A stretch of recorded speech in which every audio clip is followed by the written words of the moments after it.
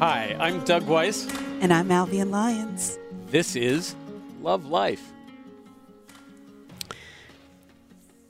Albion, we take on some controversial subjects from time to time, and we're about to step into one that that has some degree of controversy around it because it has to do with how spirituality impacts relationships. Mm-hmm. There's a phrase, couples that pray together stay together. Mm-hmm.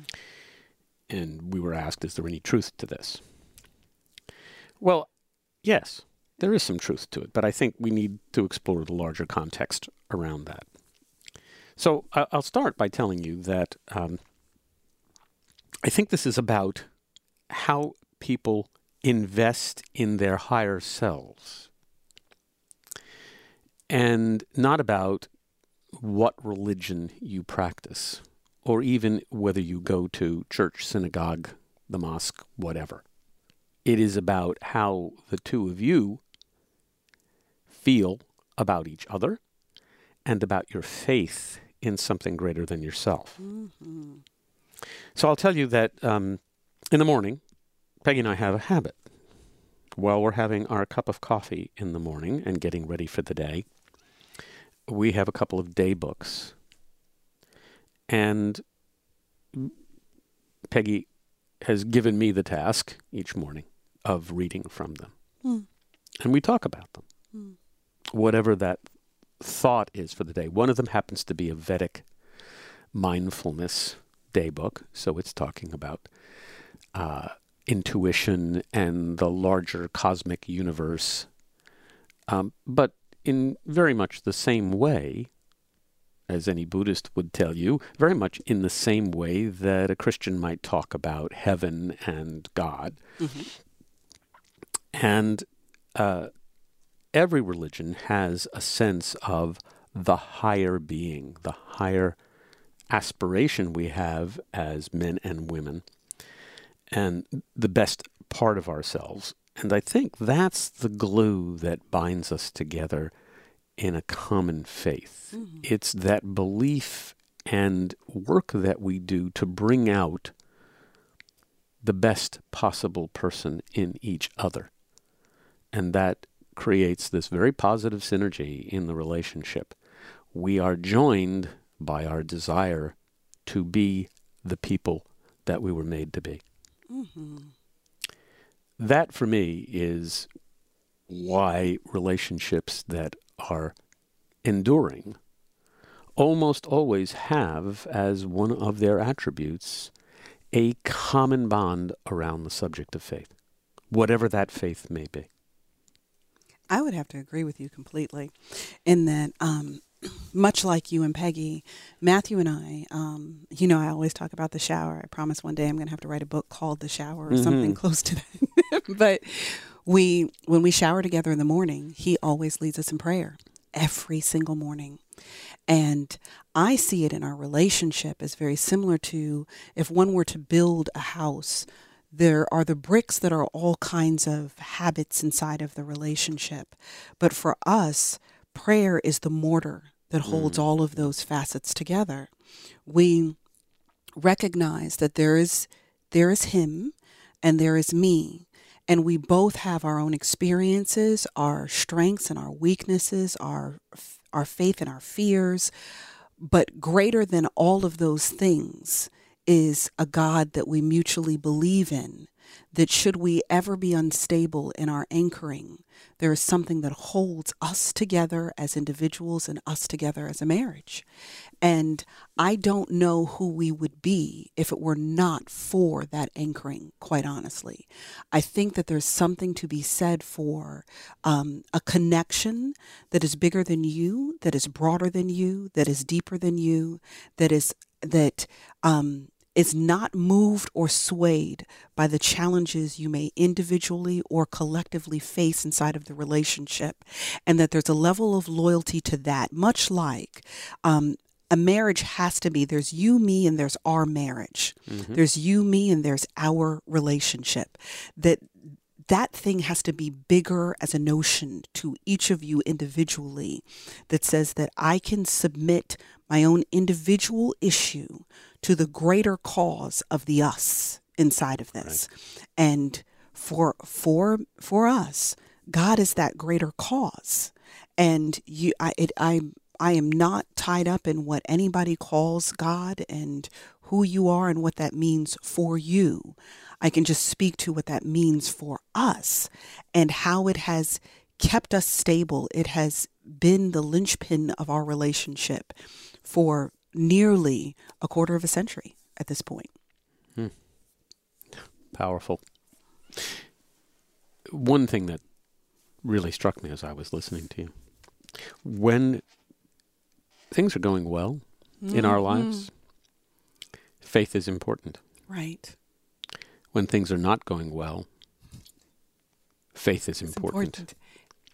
Absolutely. This is not Douglas. something you turn to just when you're challenged. Yes, sir. You have to create the proper foundation for it early in life. There's a wonderful writer, Richard Rohr, a monk, who's written a number of books, but one of the themes that he explores, and there are some who brand him as a bit of a heretic, but not me. He talks about people, about going to church, about going through the rituals of religion. Obviously, he's talking from a Christian perspective, but this applies again, regardless. And it always, when I've read him on this subject, I think about a phrase that a friend of mine once said. They said, we're putting on a play so we can learn how to act. There's something about the structure of an ordered observance of your faith, whether that's something you do at home, whether you do that at your place of worship, however you do that, but the regularity of that, the ritual of it, prepares us to move beyond the ritual to the personal relationship that we have with our higher being. And it's that personal relationship that we need to turn to when we have adversity. That's where we're going to find the strength to deal with whatever obstacles we encounter. That's where we're going to find the courage to accept with serenity whatever the day dishes up for us. And it's where we find the fundamental conviction on which our faith is founded, that there is a truth greater than the truth that we can apprehend with our eyes and our ears and our sense of touch. Indeed. And that's where we need to turn to when adversity comes our way, both as individuals, but even more importantly, as a unit, so that you and I together face whatever this challenge is, and we grow stronger as a result of it instead of we fall apart as a result of it. I think that's the adhesion of the couples that pray together, stay together, when this is working the way it's supposed to. I would deeply, deeply concur. And I think that if we were to use just contextually Christian faith and the scripture that says that be not unequally yoked, and the yoking really speaking to, I fundamentally believe, to speak to the fact that it was always the intention of the Creator that inside of our relationship would be such a safe space that it is a restorative component of our lives, so that as we have to face challenges, we are fighting for each other rather than with each other. That because we allow our faith and our relationship with God to be the center of our lives, we then come home, we go to home base to be filled back up in preparation for everything that we must face as we step out of those doors. And when we get a chance to be able to connect on the levels that allow for the love of God, the love of our Creator, the love of our understanding to be able to flow inside of our relationship, it is an adhesive that really cannot be broken. And it allows for a faithfulness to something bigger than any one of us or any individual or issue in particular. I just find it to be so restorative and so valuable inside of my relationship that I like I said before, I just can't imagine my relationship without it. Yeah, I find that I should say here that Peggy and I do go to church regularly. Mm-hmm. You know, we're not fanatics about it. When we were on vacation, you know, Right. we found out that in Italy, during the summer months, in many of these small towns, you know, there really isn't the same kind of opportunity to participate that you would have perhaps in this country. Right. But that didn't bother us. We weren't concerned about the fact that, oh gosh, you know, we didn't go to. Right. Right. For us, that experience is as much about appreciating the other people who are there and appreciating and using the conversation that ensues as a starting point for thinking about something in our lives. So often, it is our habit afterwards to go out and have breakfast together, and invariably we'll wind up talking about what we just heard. Right. And sometimes we agree, sometimes we don't agree, but generally speaking, we have some really rich conversation that comes from the introspection over those thoughts. And that's really, to me, the purpose behind this attendance. It's a place that grounds us for the week. It reminds us of our attention to something other than ourselves. It slows us down in the week. It makes sure that we're setting time aside for this observance, not just the 15 or 20 minutes in the morning when we, you know, read through the devotionals and so forth. You know, I've said before on these podcasts, my relationship, and I wrote about this in Love Life and Internet Dating, my relationship with God is very personal. Right. I talk to him all the time, Yeah. a lot in the car when Me I'm too. driving. I even ask for parking spaces. No, I haven't gotten there yet. I haven't asked for those kinds of favors. But we have a regular conversation, and at any time in the course of the day, I will talk to him, and I will say things like, God, you know, give me the grace for this moment. You know, give me, you know, you've asked me to do this thing. I don't know what I'm doing here, Lord. I'm in over my head. I need you to help me see how to approach this particular challenge.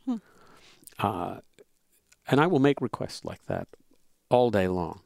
In that conversation, now, you know, don't want you to think I get voices coming back. I don't. Doesn't work like that, folks. I do. I hear quiet voices on Do the you? inside. I do. I get promptings, and I get cues, and I find that when things, you know, after I've had that kind of conversation, things will either open up, or they will stay opaque. And when they stay opaque, that's my sign. That says, not ready yet. Be still. This isn't right. Be still. Wait for the time to come. Yeah, be still in this moment and wait. I'm with you on that. And I mean, like I said, it's very intimate for me, and for us, God is very much a best friend, you know, so I laugh about all kinds of things. I talk to God about all kinds of things. I even invite him in sometimes before Matt and I are intimate. I may say, you know, hey, God, be in this so that I can show him how much I love him in the way that you communicate love through us and have given us the privilege to enjoy each other in this kind of way. I mean, I invite him into anything and everything at any given moment. And I think that it's so important that if for whatever your faith is, that you make room for that principle that you believe in through your practice. I know what you believe by the way that you live. Yeah.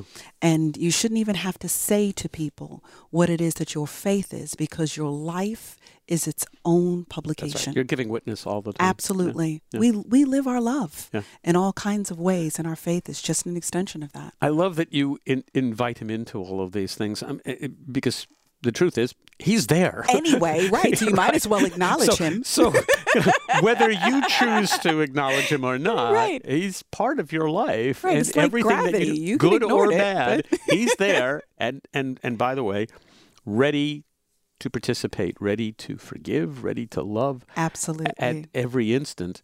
But you have to extend the invitation. Indeed. You know, the door Must be opened by must be you. opened by you. And Exactly. he's always willing to walk in. Yeah. On that note, we come to the end of another episode, and we We're just so appreciative We of are. you, our listeners, and the time that you spend with us. This is an interesting topic and one that we'll probably touch on again sometime down the road. But in the meantime, if you have thoughts for a subject that we should discuss, please write to us at doug@lovelife.digital Or Alvian at lovelife.digital.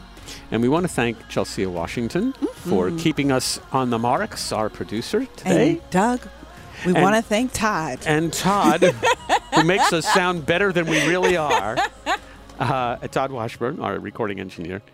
And we want to thank you, our listeners, for your faithfulness and your interest in this show. Thanks. Bye, folks.